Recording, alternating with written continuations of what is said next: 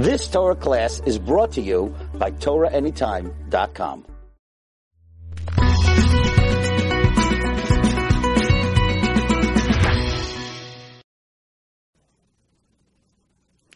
In the Ten Commandments, we receive a description of God and specifically his relationship with mankind. And that has to do with the verse as it says, God visits the sins, the iniquities upon the children, the grandchildren, the great-grandchildren, 4 generations, and he rewards for 2,000 generations. So it's very clear from the verses that God pays back evil, bad, for 4 generations, and things that are done according to his will, obeying his commandments, he'll pay back for 2,000 generations. Rashi, one of the commentaries on the verse, explains that what the Torah here is teaching us is not merely the reward and punishment system, but rather something far more important. And he explains, do the math. If God visits the sins upon 4 generations and pays back the reward for 2,000 generations, 4 to 2,000 is a ratio of 1 to 500. What the Torah is teaching us is one of the basic bedrock systems with which God created the world. And that is that there's a balance. As everything in the world has certain measures and certain parameters, there's a balance in the world between good and evil, and between the amount of repayment of bad and repayment of evil, and that measurement is 500 to 1. Meaning to say, for every measure of bad that you'll find in the world, every measure of suffering, you'll find opposite that 500 times the good. And this is a bedrock foundational principle with which God created the world. 500 times the good as to the bad. That applies to every part of this world. We're not referring to reward in the world to come. We're referring to one of the basic, fundamental, foundational principles with which God created the world. 500 times the good to the bad. Now, if you think about this comment of Rashi and his understanding of the verse, it should be rather perplexing. Because 500 times the good to the bad means that for every headache I've ever suffered, there'll be 500 times the benefits and enjoyments in the world. For every toothache that I've ever had, there'll be 500 times more pleasures. Now, life is beautiful, life is nice, but there are few people I know who can walk around and say, wow, life, astonishing, pleasures after pleasures, whiff after whiff, wave after wave of just unending enjoyment. Life is wonderful, but at the end of the day, there are good spots, there are bad spots, there are hardships, there are troubles. And while it may be true that a person will enjoy his life, and it will be true that a person will have a sense of pleasure, to say that his pleasures in this world outweigh his troubles, his pains, 500 to 1, doesn't seem to relate to the life that we lead. If you told me it was 2 to 1, 10 to 1, 500 to 1 means they're so overshadowed. Any pain, any trouble that you've ever had in your life is so overshadowed by the amount of joy and pleasure that you have. 500 to 1 sounds very difficult to understand. And I'd like to see if we can, in fact, better understand this verse and, in fact, what the commentary Rashi is explaining to us. And to do that, I'd like to begin with a parable. I want you to imagine the following. Imagine you have a man who had perfect sight until the age of 35. He went blind. And he had to relearn to do everything in his life now without sight. He was a fighter, and he put together a real effort. And in fact, that's what he did. He learned how to navigate the world. He learned how to earn a living. He sort of rebuilt his life, but now again in a very different modality, complete blackness without any vision. And he lived that way for 10 years. After that 10-year period, he hears about an experimental procedure. In theory, if the procedure succeeds, it'll reconnect his optic nerve. He'll be able to see again. However, it's very dangerous. It may fail. He consults with his clergy, he consults with his family. He decides to undergo the operation. And he's wheeled into the operating room, put under anesthetic, and he's out for 10 hours. When he awakens, the bandages are on his eyes, and he clenches his fists, and he's preparing himself to know how he's going to see the world now. And he opens his eyes, but they don't move. Nurse, nurse, he cries out. The nurse comes running. What is it? What is it? I can't open my eyes. Relax, the nurse says. 72 hours for the operation to heal. You can't move until then. We can't take off the bandages. So he waits 3 days, hour after hour, in anxious anticipation, with the following question in mind: how will I spend the rest of my life, sighted or blind? Finally, at the end of the 3 days, with the doctors and nurses at his bed, his family gathers round. The nurse pulls off one bandage. She pulls off a second bandage. He opens his eyes and he sees colors, dimensions, textures, the faces of loved ones he hasn't seen in 10 years. He looks out the window and he sees the sun. He sees clouds. He sees a meadow. He sees grass. With tears in his eyes, he says, "Doctor, doctor, what could I ever do to thank you for this gift of sight?" In Jewish thought, we're told that emotion, that elation, that joy that man experienced is something that we are supposed to experience not once a year, not once a month, but on a daily basis. There's a string of blessings that we say every day, one of which is, I thank God for giving sight to the blinded.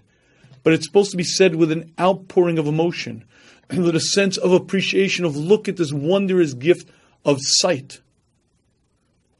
And it's an interesting thing that we human beings can have tremendous blessings and never once appreciate it and never once give thanks. How many times have you and I stopped to say the words, look at this. I have mobility, hands with which to feel, legs with which to walk. I have a sense of hearing. I have my acuity, my mental acuity, my physical well-being. Thank God. Astonishingly, not only isn't there a sense of natural appreciation and joy that should come, typically it's only when something is taken, then right away the complaints find their home. God, why me? Of the 7 billion occupants on a planet, why did you choose me? But until then, there was never a thanks. But more than never a thanks, there was never even appreciation of it being a gift. And I believe that this is a rather interesting phenomenon. If you just study the life that we lead, you'll find untold amounts of pleasures that we don't even focus on and we don't even realize. And I want to really take this to one more extent. I want you to imagine what it was like before God created the world. If you close your eyes and imagine that moment and then open your eyes, you'll come to a very important understanding. You see, everything that God created had no precedent, had nothing to imitate. There was no status quo to be similar to, because there was nothing. Everything that man creates is creative in name, but is largely imitative, taking on forms of things he's seen before. But everything that you and I see was created by God from scratch, without a recipe, without anything to compare it to. And if you take that incredibly important step of imagining what life was like before God created the physical world, and then look at the physical world, I believe you'll find something very, very astonishing.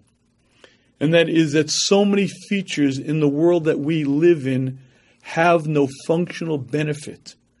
Meaning to say, from a utilitarian standpoint, from a need standpoint, they just aren't needed. Let me explain to you what I mean. In the world is something called color. Color. Brilliant colors. Purples, reds, greens, oranges. I remember when my daughter went to nursery and I discovered that there are 4 shades of teal. If you open up the color palette in Microsoft Word, they offer you 16 million colors. Here's the question. Why is color needed? A black and white world would function fully well. I hate to admit this here, but I grew up on black and white TV. And you could tell the full human drama. The good guys, the bad guys, the emotions, everything could be seen within the spectrum of the grayscale. What do you need color for? And the answer is, from a utilitarian, functional standpoint, you don't need color. the world would function very well. You could go about your business and do everything that you need to do in black and white. But a black and white world isn't as beautiful as a world replete with color. And if you'd like to understand why God created this entity called color, it's so that you and I should benefit. That we should look out at a sunrise and say, wow. And we should look at a floral scene and say, that's magnificent. And we should look under the ocean and see the dynamic colors. That we should watch the fall tapestry as those trees turn oranges and yellows. There's one purpose in that for you and I to enjoy, because from a standing, functional standpoint, there's no need for it. There's no reason for it. And if you begin looking at many, many of the features in this world, you will find exactly this point. From a functional utilitarian standpoint, they weren't needed. But God created them for one reason, so that you and I should enjoy, that our stay on this planet should be pleasurable. And if you start looking out about the scenes of this world, from the Alps to the oceans, to the beauty of a sunset, and you see so much effort that was put into making a beautiful world. When you look out at a forest and you just, wow, it's magnificent, and you recognize that so much of that beauty was only put there for one reason, so that you and I should benefit.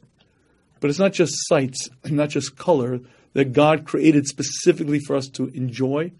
Let's deal with something called food. Now, by all rights, all food should taste like soggy cardboard. After all, food is necessary. It's a nutrient. If we were hungry, we would eat. The necessary nutrients we would ingest because we need it. So by all rights, all food should taste like, well, I guess maybe brown beans or potatoes, but that's not the way foods taste. There's such an array of different flavors, aromas, and textures in the foods that we eat. And if you focus on this point, that none of it was needed for man's nutrition. All of it was provided so that when I bite into my apple, my pear, my peach, my banana, I should enjoy it. When you focus on that, you begin to get an eye glimpse to the loving kindliness of our Creator and how much He wants us to enjoy our stay on the planet. But it's focusing on the details sometimes that can give us a real insight. Let's focus on an orange for a minute. I once heard Rabbi Miller describe an orange. Now, if you pay careful attention to the orange, as you peel the skin off, you'll notice that the orange is arranged in wedges. And if you break open the wedges, you'll see that each wedge is sort of covered by this membrane. If you peel back that membrane, and you probably have to remember being in fourth grade and being bored and peeling back the membrane, you'll note that the juice in the orange is contained in hundreds of little juice sacs. Here's the question. Why is the juice in the orange contained in hundreds of little juice sacs? The answer really is quite simple. If you go into the candy section in your supermarket, you'll see many children's candy that'll be advertised with a center of flavor, bite in for a burst of flavor. Well, when you bite into the wedge of orange, because you break the juice sacs, you get a burst of flavor that hits your palate. There's as much water or more water contained in a watermelon, but a very different texture.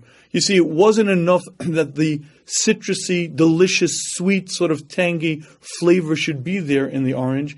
God wanted to enhance our enjoyment, so He used a delivery system of the burst of flavor so that we should further enjoy it.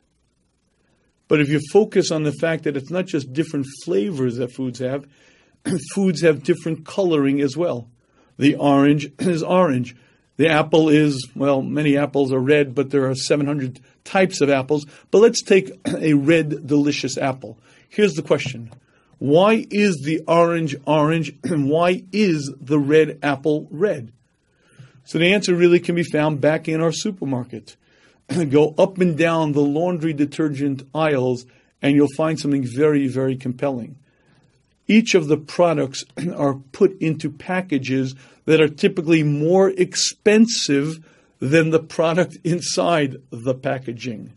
As a matter of fact, Procter & Gamble spent millions of dollars researching which color would have the greatest eye appeal, and Tide detergent is in that neon orange colored package because it has great eye appeal. Consumers will reach for it first. It looks pretty to the eye. If you'd like to know why the banana is yellow, why the orange is orange, why the apple is red, is because it's an enhancement to our enjoyment system. It wasn't enough that the apple should have this delicious flavor.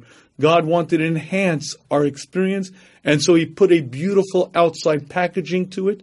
Keep in mind, of course, the inside of the peel, which isn't part of the eye appeal, is white or colorless. It's only the outside that makes it look pretty and makes it appealing that has the color. But let's take this one step further. What happens when you bite into that apple? You don't get that burst of flavor. You get that crunch. Why did God make the apple go crunch as opposed to, the burst of flavor you get from the orange?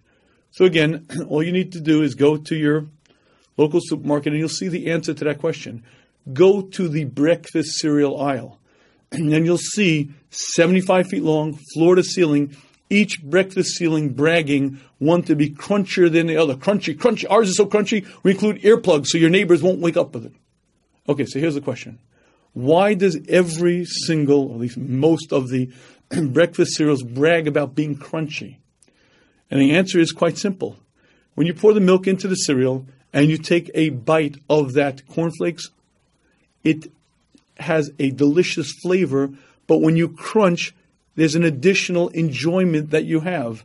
When my kids are little, if we added the milk more than 20 seconds before the corn, oh my God, it's all soggy, I can't eat it.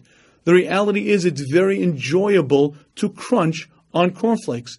And so God designed the cellular walls of the apples to be brittle so that when you bite into it, you get the crunch. It wasn't enough that the flavor should be vastly different than the orange. It wasn't enough that the color be different to add to the eye appeal. God wanted to enhance our enjoyment, and so he made the walls of the cells in such a fashion that we should bite in and enjoy it. But let's stop for one more observation. Let's go back to that orange. What happens when you peel the orange? You ever notice that when you break the peel, there's a sort of fine spray mist that emits from the orange peel? And a very, very unusual thing about that mist, if you get it on your fingers, it tastes bitter. It smells delicious, smells just like the orange, but it kind of tastes bitter. Why did God design the orange peel to be such that when you break it, you get the mist of the orange smell with a bitter flavor? So the answer to this one is a little bit more complex, but not that difficult. The next time you find yourself in a restaurant and you order your favorite dish, but you have a cold, and you try to enjoy that dish and it just doesn't taste right, you'll focus on one single thought. Studies now reveal to us that about 70 to 75% of our sense of taste comes through our sense of smell. You see, the tongue only tastes a limited range of sensations, salt, sour, etc. But the full gamut of the flavor spectrum comes through our sense of smell. And so when you have a cold and your nose is stuffed up, you can't really enjoy that dish. If you'd like to understand why God put those mists in the orange peel, it's really quite simple. When you break the peel, the mist is emitted and there's a fragrance of the orange. And when you smell the orange and it smells delicious, you hunger a bit more for the orange. You see, it wasn't enough that the flavor of the orange was that tangy, citrusy, sweet flavor. It wasn't enough that it had the perfect color. It wasn't enough that you bit in for the burst of flavor. God wanted to enhance our enjoyment, and so he micro-encapsulated in the peel tiny, tiny little bubbles containing the scent, but not the flavor, because you're not supposed to eat the peel, but just enough so that when you break it, you break those tiny micro-encapsulations, the mist is emitted, and voila, you smell it, you hunger for the orange, and when you eat it, you enjoy it a bit more. Isn't that astonishing? The amount of thought, the amount of care that went into designing an orange. And if you think about cucumbers and peppers, tomatoes, if you think about the vast array of the foods that we eat, a simple salad that you'll sit down to has so many different flavors, aromas, textures, and all of the foods share different elements to them.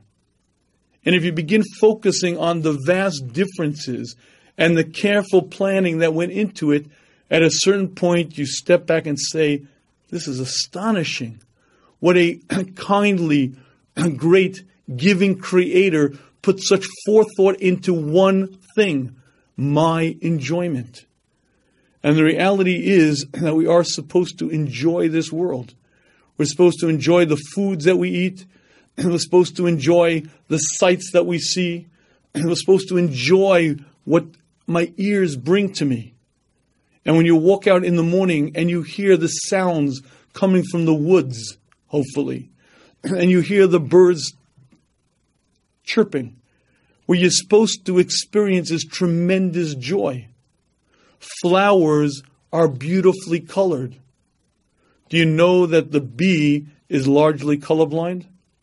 The orchids, the lilacs, the lilies have brilliant shades of coloring, but it's not to attract the bee to pollinate from one to the other, because the bee works primarily by a sense of smell. It's seeking out the pollen, and it's drawn by the smell of the flower. The color of the flowers are for you and I. And for us to look out in a spring day and see magnificent bushes and say, wow, that is beautiful. There is no functional reason for it. The world didn't need to be this way and didn't have to be that way. The reason why God made it that way is for one reason. Much like if I invite you to my house, I have to treat you properly. Listen, after all, you're my guest. It's only proper. The Chovos HaLevavos, the Duties of the Heart, explains that when God created the world, he felt almost a sense of obligation. It's my world. I made it. Into this world, I've invited man. I have to give him everything he needs. I have to take care of his needs, but I can't just do it in a plain way. It can't just be brown potatoes and some beans. God put every effort to make the world beautiful, flavors, aromas, textures, to allow us to have a tremendous enhancement of our experience. And when you begin studying the wisdom that goes into eyesight, the tremendous wisdom that goes into hearing, functioning, and when you begin studying the wisdom in every system and the brain's perception of it, you begin to understand that God has a tremendous concern to benefit us, to give to us, and you begin to get an eye glimpse as to the loving kindliness with which God created the world and wishes for it to run. If you'd like to know the answer to the question, what does it mean that God created the world with 500 measures of good to the bad? The answer is it's accurate 100%. We live in a world replete with such enjoyments and benefits, and if a person trains himself to appreciate it, his life will be blessed. It'll be wonderful. From morning to night, there's so many things that bring me enjoyment, that should bring me pleasure. Music didn't have to be. Music is something that God created for our enjoyment. You see, my ear is so attuned that I can hear the highs, the lows, the treble, the bass. I could hear the harmonies. I could discern it. I could perceive it. I could interpret it and enjoy it. But you have to learn how to do that. You have to learn how to stop the busyness, how to stop the static of life and actually appreciate it. So that when you sit down to a meal, you enjoy the meal. So that when you actually sit down and look at the world, you actually benefit from it. If you'd like a little exercise in what I'm talking about, ask someone how the fourth bite of their favorite dish tastes. I'll grant you, the waiter brings out the dish, and the first bite, I pay attention to the flavors, the aromas, the textures, as it gently hits the top of my palate, as it begins settling down. By the second bite, I'm not really paying that much attention. By the third, I'm really gone. By the fourth, I'm back in conversation, and I'm really not paying attention to whether I'm eating spaghetti or steak or whatever. But that's not the way God wants us to live our lives here. God created so many features, so many different elements of this world for one reason, for mankind to benefit, for us to enjoy. And in fact, that ratio of 500 to 1 is accurate. If a person understands life, if a person learns to use this world properly, they'll experience 500 times the pleasure, the joys in their life to the one part of bad. There are pains, there are troubles, there are worries, there are issues in life. No one is going to deny that. That's part of reality. But opposite that are 500 times the benefits, 500 times the pleasures. And the question I'd like to ask now is, so why is it that we don't realize that? Why is it that we don't think about it? Why is it that we don't naturally feel that? And with that question, I have a second question. And this second question, similar to other questions I'm going to ask, I want you to answer right away. I want you to answer this question immediately as soon as I finish asking it. It doesn't have to be out loud that you answer. But as soon as I ask the question, I want you to answer it. Here's the question. The question is, are you rich? Are you rich? But I don't mean in terms of relationships and meaning and purpose in life. I mean in material possessions, in property, in liquid. Are you rich? Are you financially rich? Now, I've asked this question in untold number of audiences to people who are poor and rich and everything in between, and invariably, I won't get a single person. I'm rich. So here's a very interesting question. Is that true? Is it true that you're not rich? So let's focus on something that I find very, very compelling. My grandmother grew up in Poland in the 1920s, and she described to me that her family they were considered well off. In their house, they had a wood floor. So they were considered better off. They were considered not quite rich, but well-to-do. Of course, the house consisted of 2 rooms. But the 2 rooms meant one room where the parents slept and the other room where the children ate and slept and did their homework and did their chores and everything else. But 2 rooms. And believe me, the families weren't small and the rooms weren't large. Today, in our world, if you take 2 kids on vacation and you got to put them in a hotel room for a night, oh my God, it's so cramped, there's no room. Yet the vast majority of our forebears, our ancestors, lived in the type of homes that we would consider unbearable. Meaning to say, if you go back 100 years ago to Europe and study the way most of our ancestors lived, you'll see they lived in the most primitive sort of huts, where they had holes in the walls where the winter cold would come in. In the summer, they sweltered. The vast majority of these people lived the kind of life that you and I could not imagine. I remember my grandmother telling me that her sister-in-law came to America first. And when my grandmother followed suit, her sister-in-law said to her, "You must come into the apartment. You won't believe the luxury. We have in the apartment itself a bathroom." But you see, that was something that they didn't have growing up.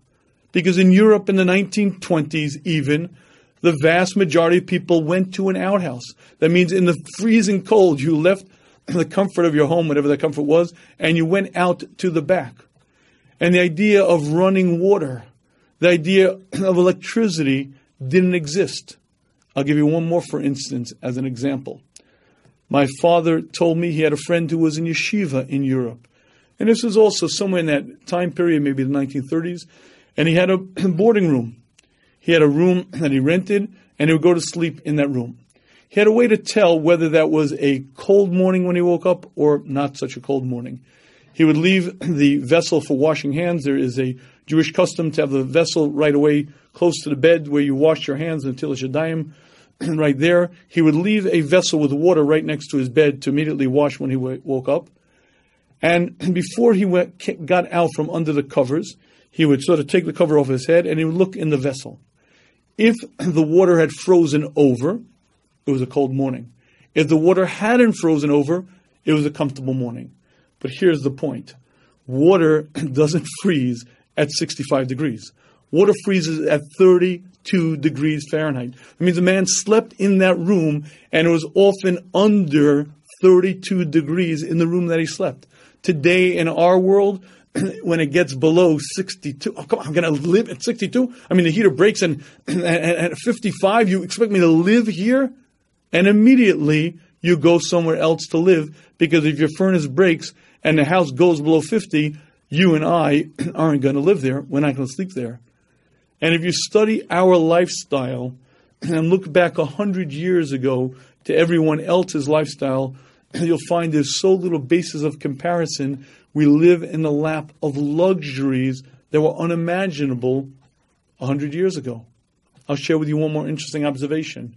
In the 1950s, in the United States of America, movie theaters bragged about being air-cooled.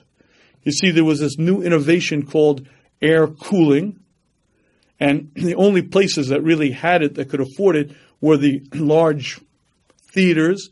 And so you went to the movie theater with the additional advantage of having it being air conditioned. As a matter of fact, there are many, many pictures you can go online and see of people in the 1920s and 1930s in the tenements in Brooklyn and Manhattan sleeping on the fire escape. Why is it that in the summer people would sleep out, they'd move their mattresses and etc. onto the fire escape? And because there was no such thing as air conditioning, and certainly not the regular you and I kind of people didn't have it. Yet today we get into air-conditioned cars, go into air-conditioned office, come home to air-cooled homes. We live with the type of luxuries that people 100 years ago could not imagine, could not envision. If you've ever seen a house built before World War II, I'll share with you an important observation. The rooms might be quite large. The living room, the dining room, even the bedrooms might be quite large.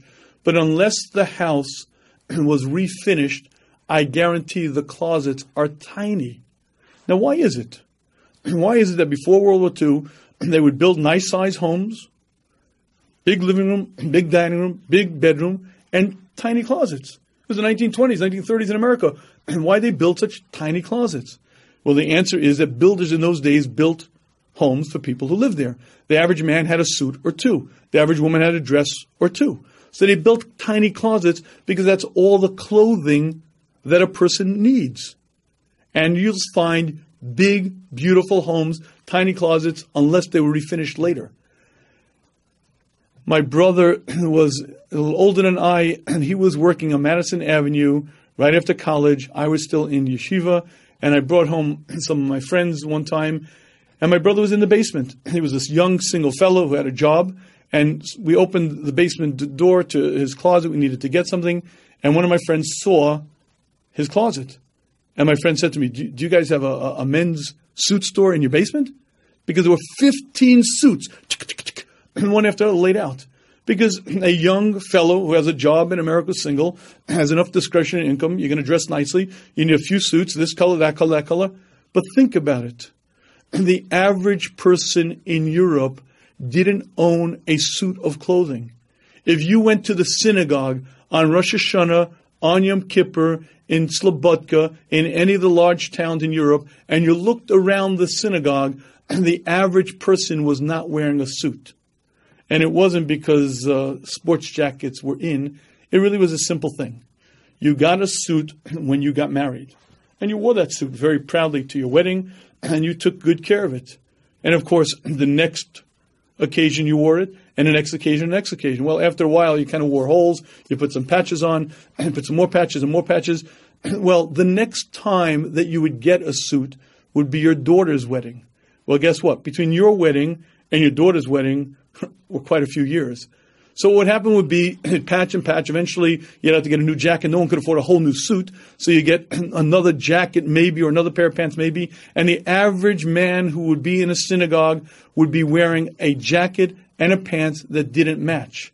Today, that's not our world.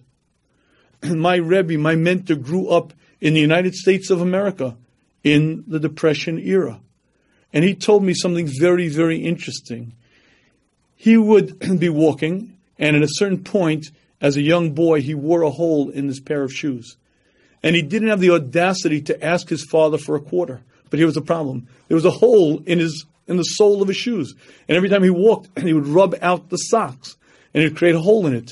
So he didn't know what to do. He finally figured out a solution. He took a piece of cardboard and put it into the shoe. He'd step on the cardboard. Now, when he went over any rocks or whatever, he would rub out the cardboard, not his sock. Great, clever solution until he hit a puddle. Gone was his solution. Do you know anyone who can't afford to repair a pair of shoes? Maybe we don't repair shoes because they're out of style or it doesn't pay. But if you open the average person in our world's closet, you'll see brown shoes and black shoes and gray shoes and tennis shoes. Heaven forfend to play basketball in running shoes. And we have every different sort of imaginable accessory. I knew a woman who lived in a 3-bedroom apartment. The 3rd bedroom she made into her closet with a cleaning rack that went around. And the average person that we know has so much clothing that if you were to go back 100 years ago and explain to them what we own, they would never believe you. The famous line in Fiddler on the Roof, if I were a rich man, I would have a new shirt, a new white shirt every day. I'm not a rich man. I have a new white shirt every day. Bring it to the cleaners, and it comes back pressed and beautiful. And the minute we need something else, we go to the store and we buy it. But we're not talking about phenomenally wealthy people. We're not talking about Rothschilds and mega billionaires.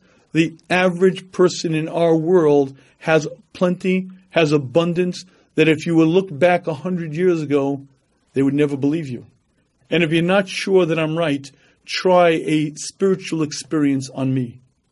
Walk into Walmart. Walk into Walmart and look out at 75,000 square feet of goods that are available for sale. And by and large, we have enough money to buy what we need, whether it be undergarments or outer garments, rain gear or whatever.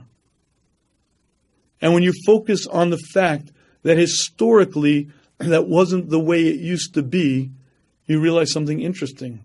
As an observation, one of the greatest challenges in our world, certainly in terms of health, is keeping slim, right? Meaning, by and large in America, almost 65% of people in America are overweight. And in terms of obesity, it's not that far behind. Yet amazingly, if you look at pictures of people in America 100 years ago, what you find is everyone was rail thin. Now, isn't that strange? Everyone 100 years ago, certainly look at pictures by the Civil War time period. Everyone is thin as a rail, and now everyone is quite large. What happened? What happened was that historically, mankind had enough money barely to afford the necessities, and to have enough food that you could actually get fat was not the thing that you and I, regular people, could afford. In Europe, there was something called a Baal Basar. A Baal Basar was a corpulent man. When he walked around town, people, ooh, he's a rich man. Because the only person who could be that large, who could afford meat and potatoes and bread in excess, was a man who was really wealthy. Now, in our world, the lower down you are in the socioeconomic strata, more likely the more problems you have with obesity, because food is so plentiful, so available. But it's an astonishing wealth that we long ago forgot to appreciate. If you study the wealth of the average man today, compare it to people 200 years ago, you'll be absolutely astonished. And here's one more observation to put this into perspective. There's a famous portrait of the King of England right around the Revolutionary War period. Now, everyone knows George Washington was the American general who led the Revolutionary War, but who was the King of England at that time period? So, as you probably remember from grade school, it was King George. And I remember a famous picture of King George sitting on the throne. There's King George wearing a very heavy fur coat. And on top of the heavy fur coat is a very big pelt. And on top of that big pelt is another fur. And this big King George of England, big and huge, on top of his throne. Why is it that King George was wearing a heavy fur, a pelt on top of that, and another fur on top of it? The reason was that the portrait was painted in the winter in Buckingham Palace. And in Buckingham Palace, it was cold. How did you heat the palace? There was a fireplace over yonder. Fireplace has radiant heat, right? It radiates out the heat. So if it radiates out this way, maybe the king's front is warm, but the king's back is mighty cold. So what does the king do? Turn around. So now, very nice. His back is warm, now his front is cold. You see, the king with the crown jewels could not heat Buckingham Palace to a comfortable level. The King of England walked down smelly, dark, dank hallways at night. The Emperor of Great Britain got into a bed at night made of 36 inches of down feather. Have you ever lied on a down pillow? Your back goes, and there's no chiropractor in the morning to kind of put you back together.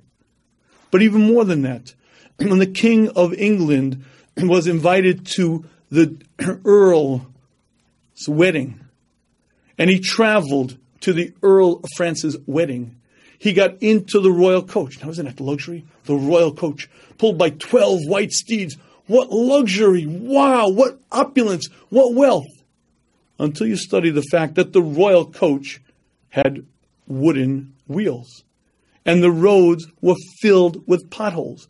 And the king in the royal coach, pulled by the 12 white steeds, went on roads filled with potholes for 7 days straight. He was shaking and barely could speak.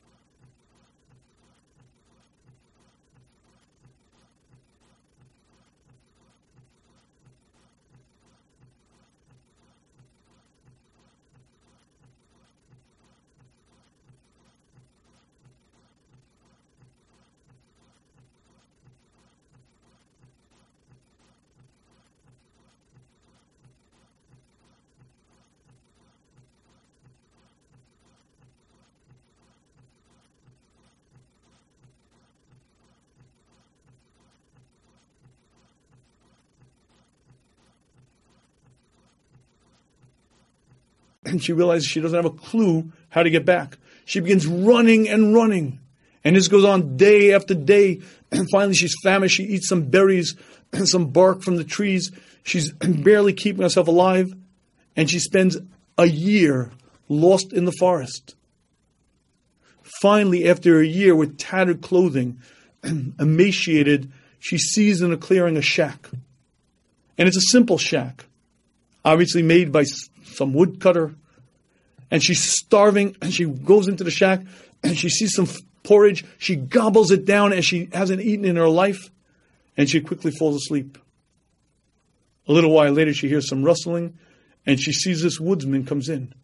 He's a rather primitive fellow, and rather coarse. And the primitive fellow sees her.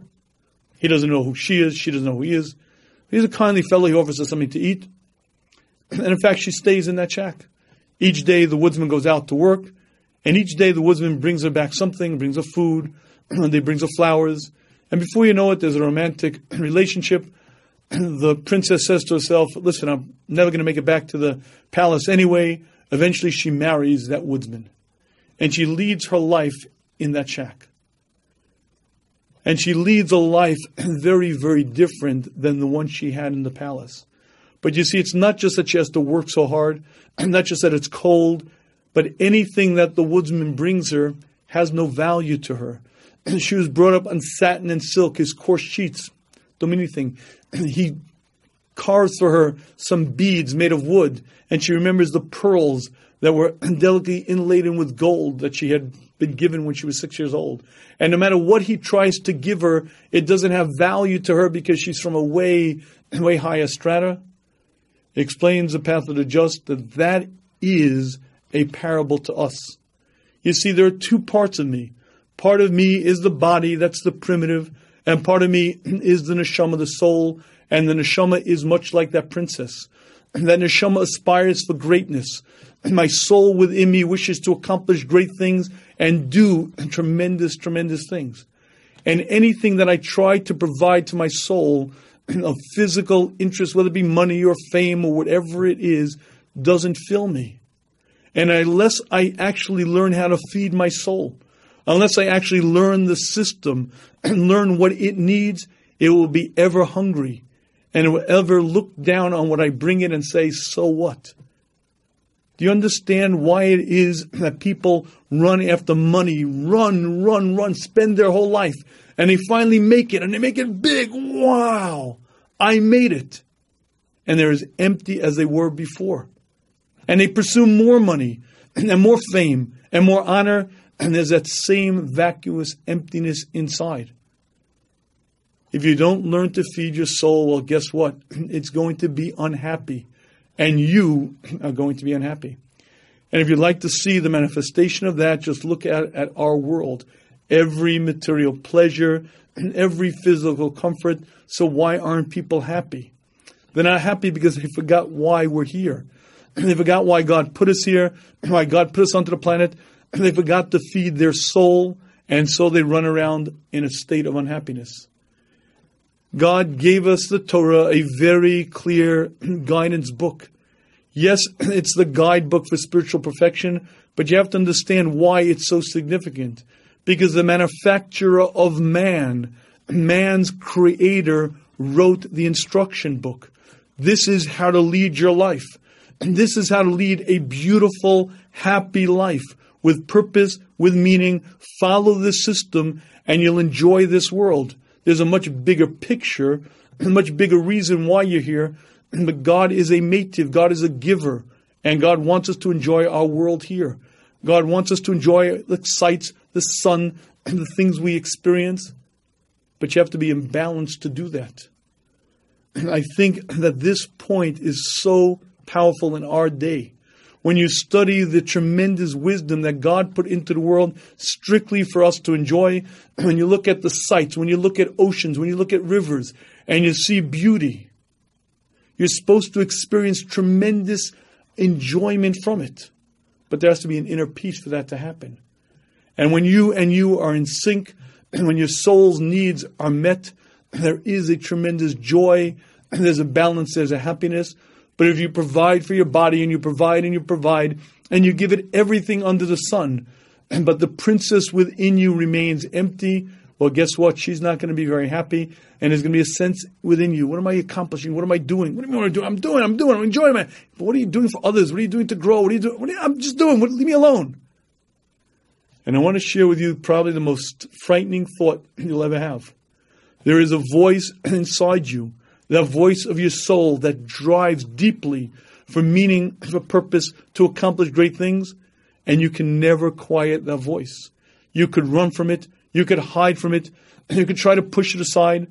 But if you do anything but actually meet that voice, it will bother you and bother you. You wake up in the middle of the night in a sense of tremor. What am I doing? What am I accomplishing?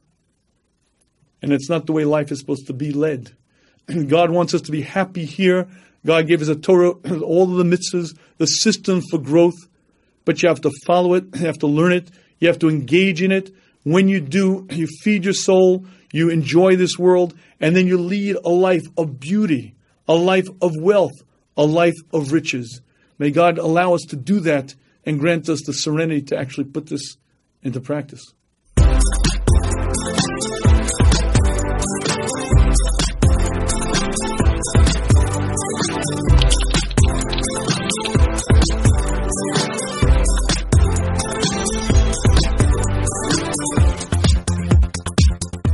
You've just experienced another Torah class brought to you by TorahAnytime.com.